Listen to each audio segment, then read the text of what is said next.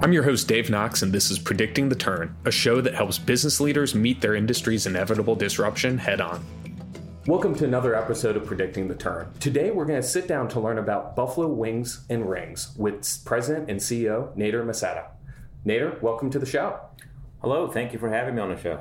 So I want to start with the journey that you've had in the restaurant industry and how that ultimately led you to being one of the owners and the CEO of Buffalo Wings and Rings.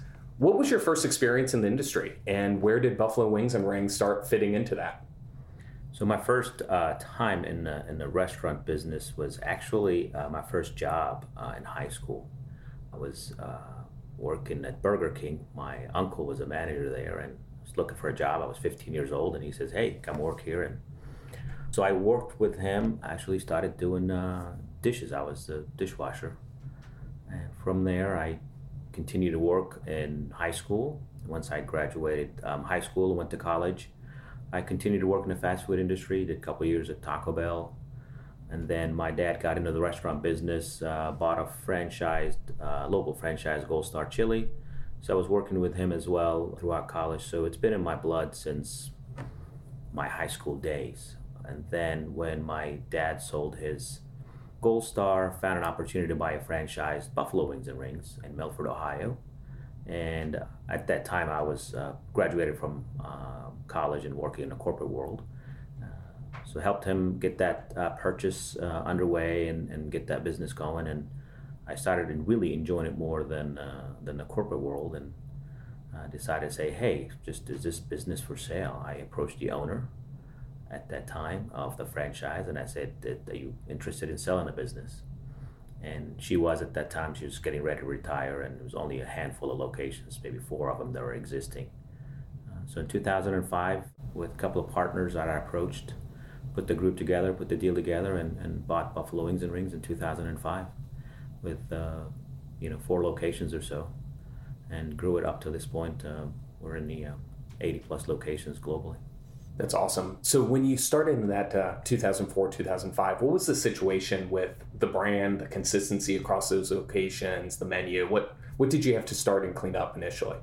Pretty much everything. There was nothing existing. There wasn't even a consistent menu. They were all operating as an independent restaurant pretty much. What we bought was a name and some operations manual and some recipes, and that was it. Nobody was paying royalties. Nobody was adhering to any rules, regulations, or branding.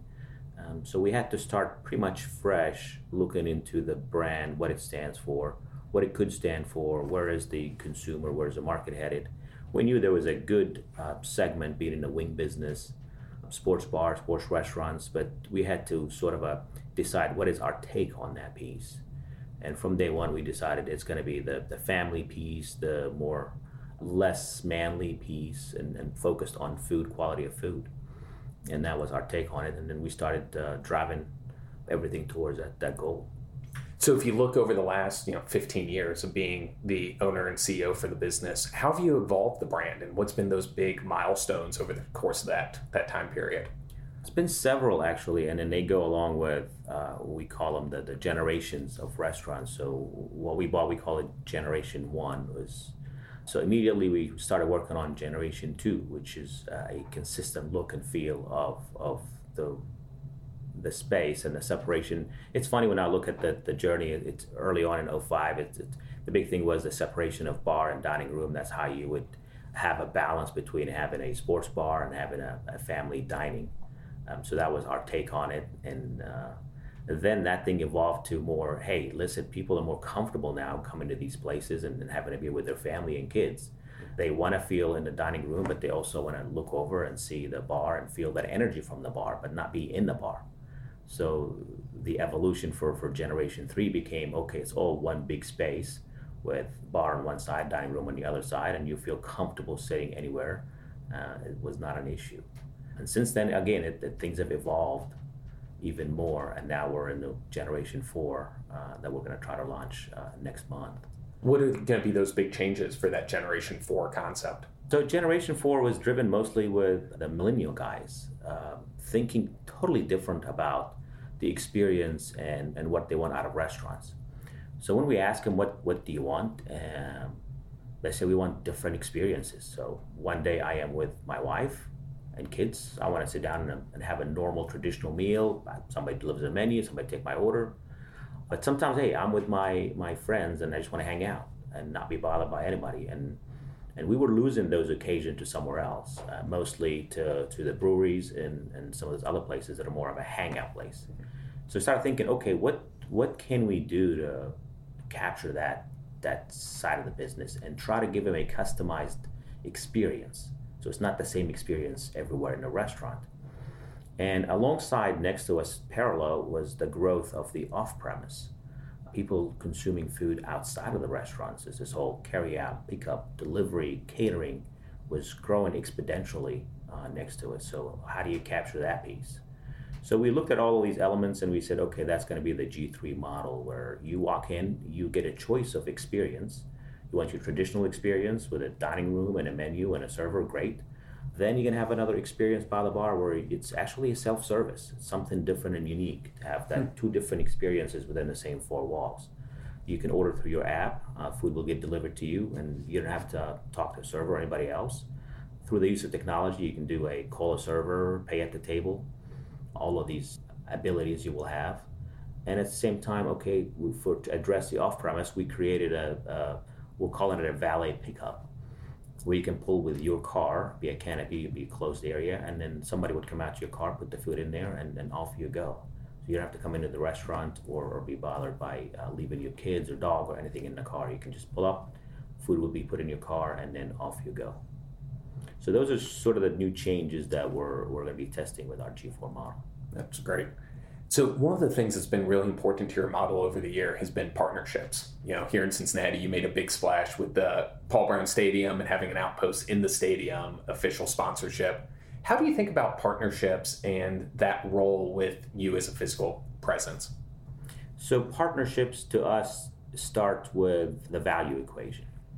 Do the partners believe in what we believe in? So if the values are the same, then that is the first filter. Then we look at the business model. Does it fit in our business model or not?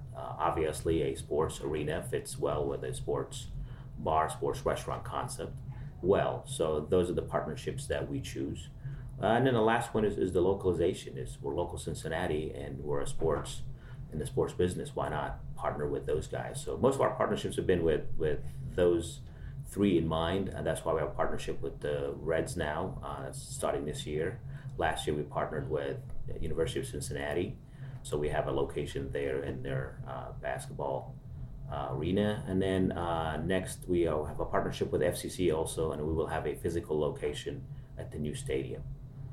So we've been pretty consistent as far as partnerships that are Cincinnati-based, believe in what we believe in, and they're related to sports. And how often are those partnerships ones that you reach out, or people that are reaching out to you because of the presence and the atmosphere you've created? Most of them have been people that reached out to us, and then we create the marketing partnership and the physical location partnership, which works out well. We push their business, they push our business, and it works good for all involved. So we were talking about, the last 6 months obviously have been tough for the restaurant industry, to say the least. How have you had to evolve the model of the business? How have you worked with the franchisees to get through it? And how have you just kind of thinking about where things are heading? I'm sure, not surprised to anybody, a pandemic hit that nobody was expecting. So it's sort of the unexpected. You can plan all you want for things, but sometimes you just get hit with something that just was not expected. What I always tell people, the pandemic really did not change our business model much.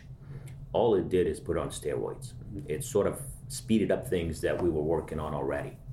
So if you think of the off-premise carry-out piece of business, that's been growing for a number of years. And what happened now is just went on steroids. It just quickly grew because you really can't come into the restaurants. So what we did is we speeded up, for example, contactless pickup, curbside pickup, enhancing online ordering.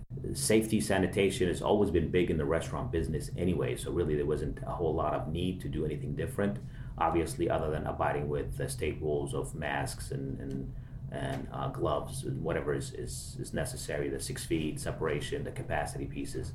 We brought our menu down some so we can manage inventory better. and then the menu has to evolve in a way that is going to work best for carry out delivery. So if a menu item doesn't fit well with that piece, it needs to be taken off the menu. So those are some of the things that we've made changes. We jumped on it quickly because we were already working on it, and we had plans, to be honest, in the background with the G4, which helped us be a little bit ahead of everybody else. Talent is a big part of predicting the turn, and as we talk about talent, I wanted to mention one of our sponsors, Hunt Club. Imagine the power of the best marketers in the world helping you to find your next marketing leader. That's the power of Hunt Club.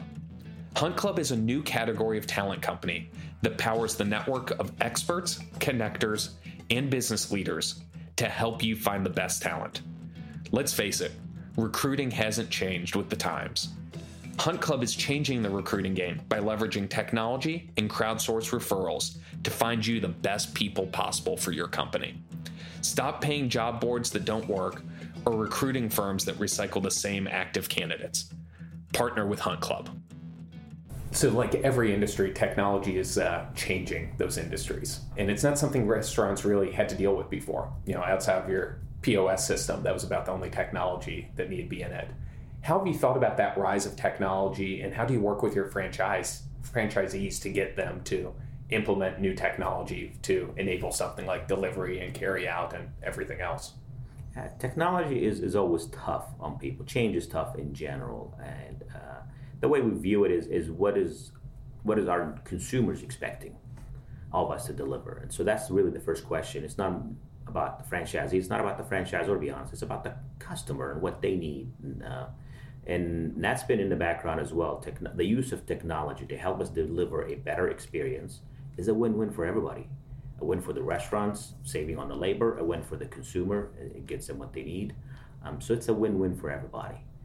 Now you can choose to be a technology-focused company that has a restaurant below it, or it's a restaurant that uses a technology. We chose to be the latter. We're going to use the technology to help enhance our business. We're not going to be in a technology business, meaning that the technology is going to lead everything we do.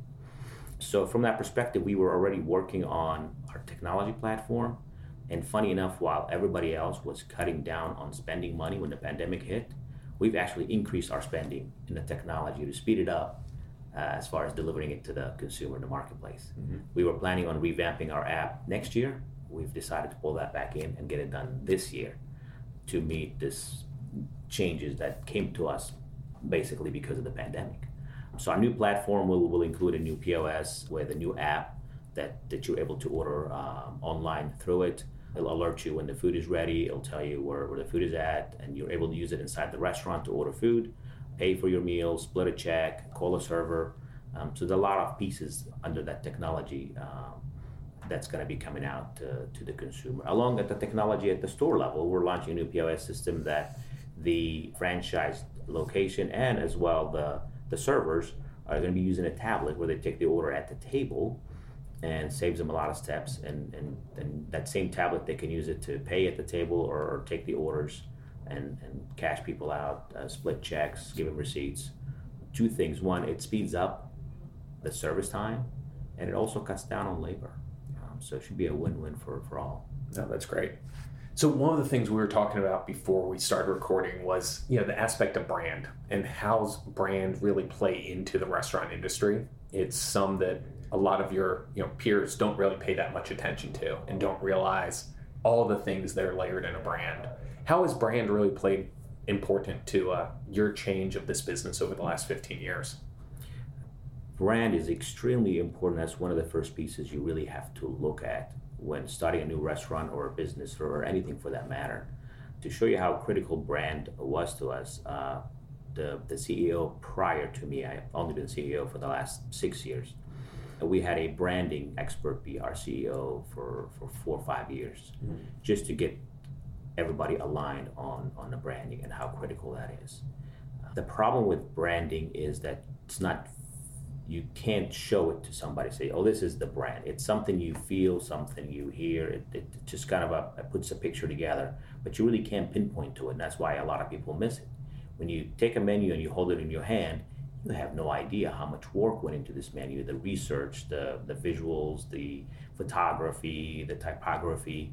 All of that comes into play, but you really don't see all of that work that's been done. All you see is a finished product. That's the challenge with branding is you deliver a finished product and all of that work that was done behind the scene is not visible to anybody. And that's why people honestly miss it. Yeah. And they think, okay, I'll just put it together and it's be done and without a whole lot of thought or research. And then it's going to feel to the consumer confusing, but they don't know why it's confusing. And that's sort of the piece that you can't explain to people very well. And that's the difference between brands and then just like a mom and pop or single operators, that they don't have the luxury or the financial means to spend that kind of, because it's a very extremely expensive proposition to get all of the brand and brand elements to align together, from, again, the logo to the restaurant design to the menu to the uniforms to the sounds to location, TVs, colors.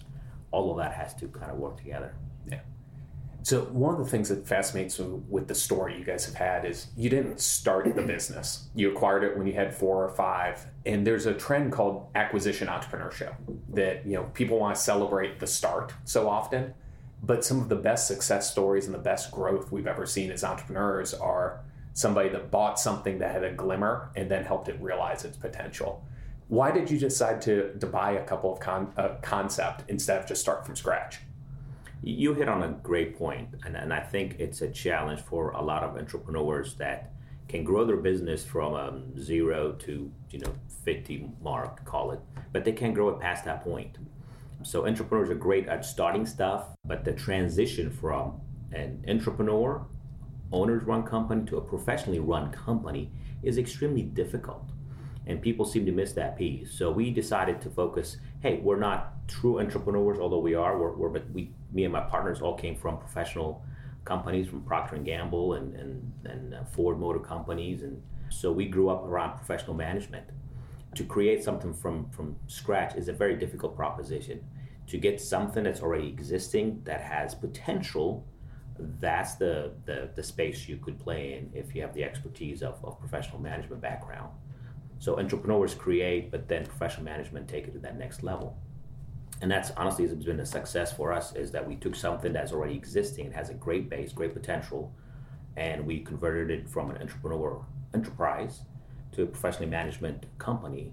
And that's really been the secret of our success, is hiring the right talents, hiring the right people, understanding our own limitations, and having a management team that can compensate for those deficiencies, and off you go. There you go. So you guys have a lot in front of you as you think about the next decade for growth. Where are you planning on taking the business?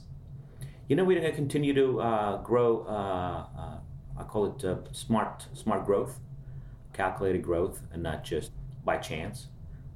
So it's trying to be a very controlled growth. So the focus is going to be growing around Cincinnati in a concentric manner, and then to densify our existing DMAs, because that helps us from a support perspective and also brand recognition in the eyes of the consumer. That helps, again, going back to branding, brand recognition by the consumer is a big deal.